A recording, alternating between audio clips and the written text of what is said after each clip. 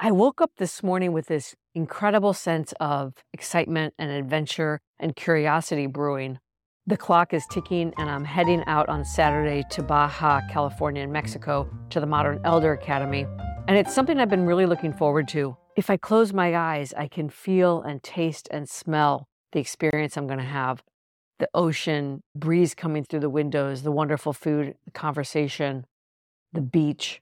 And yes, that is super exciting and tantalizing to me.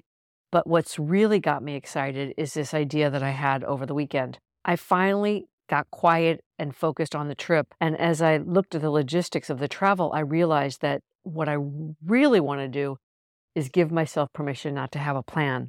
I'm traveling like 10 hours to one of the most beautiful places on earth, a place I've never been to, and I want to see if I feel so inclined to stay. But here's the thing. I've been telling myself this story and saying it out loud for over 40 years that I don't like to travel alone. And the truth of the matter is, I need to unpack that. Is that really true? Where is that coming from? I spend enormous amounts of time by myself. I'm very adventurous.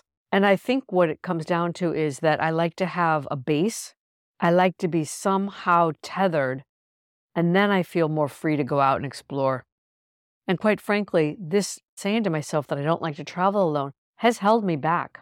And I think it's time to unpack it. I may get to the end of the week and really feel like I've had enough vacation and that I just want to come back home.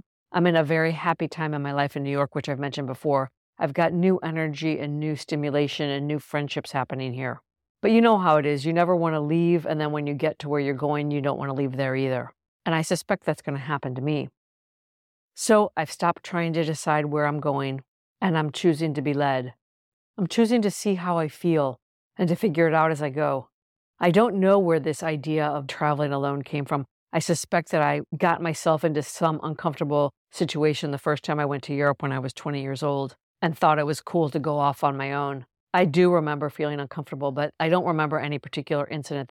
This whole thing has me thinking about something it's actually a reoccurring thought that comes to my mind, and it's about the stories we tell ourselves. I could do 20 episodes on the stories I tell myself. And over the past few years, I've been starting to pay more attention to that. What are those stories I'm telling myself? And is it time to look again and think again and unpack them and peel back the onion? One of the big stories I've been telling myself for years and years is that I could never use my voice because I cry all the time. And it's embarrassing and humiliating. I've always expended so much energy to control the tears or to avoid situations where I could cry with anyone other than my immediate friends and family. And of course, I've discovered with Dear Constance, my voice is actually one of my greatest treasures. Creating Dear Constance has opened the floodgates, yet I told myself for years and years that I could never do anything with my voice. As I said before, I could tell you many stories I've been telling myself that aren't true, or that were maybe true once and aren't true anymore. Another big one I've been telling myself is that I'm not creative, and I was confusing creativity and artistry.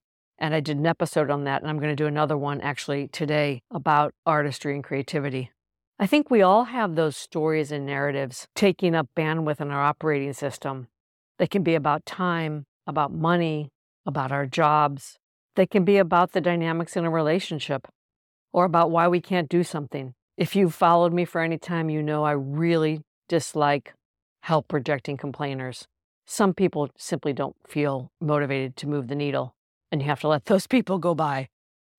This newfound willingness I have to examine the story that I don't like to travel alone ignited my imagination and my curiosity, and I feel really excited about this trip to Mexico. And in order to get myself to test it out, I'm just saying, I can come back. I may not want to explore. I may be so filled up from that 1 week in this incredible community I'm going to be in that coming home is just fine. It's simply this willingness that I'm bringing to test my own assumptions that is igniting my curiosity and fueling my thoughts and excitement for this trip. I think you get it. And this, of course, begs the question, what are those stories that are running by default in your operating system? What can you get curious about in your own stories? It's a really good thing to noodle. You might just discover, like I have, that you've been holding yourself back, unintentionally, that the story's old, Some of our stories are old and need to be updated, or at the very least re-examined. I'll leave you with that. That's all for now. Until next time, from my heart to yours.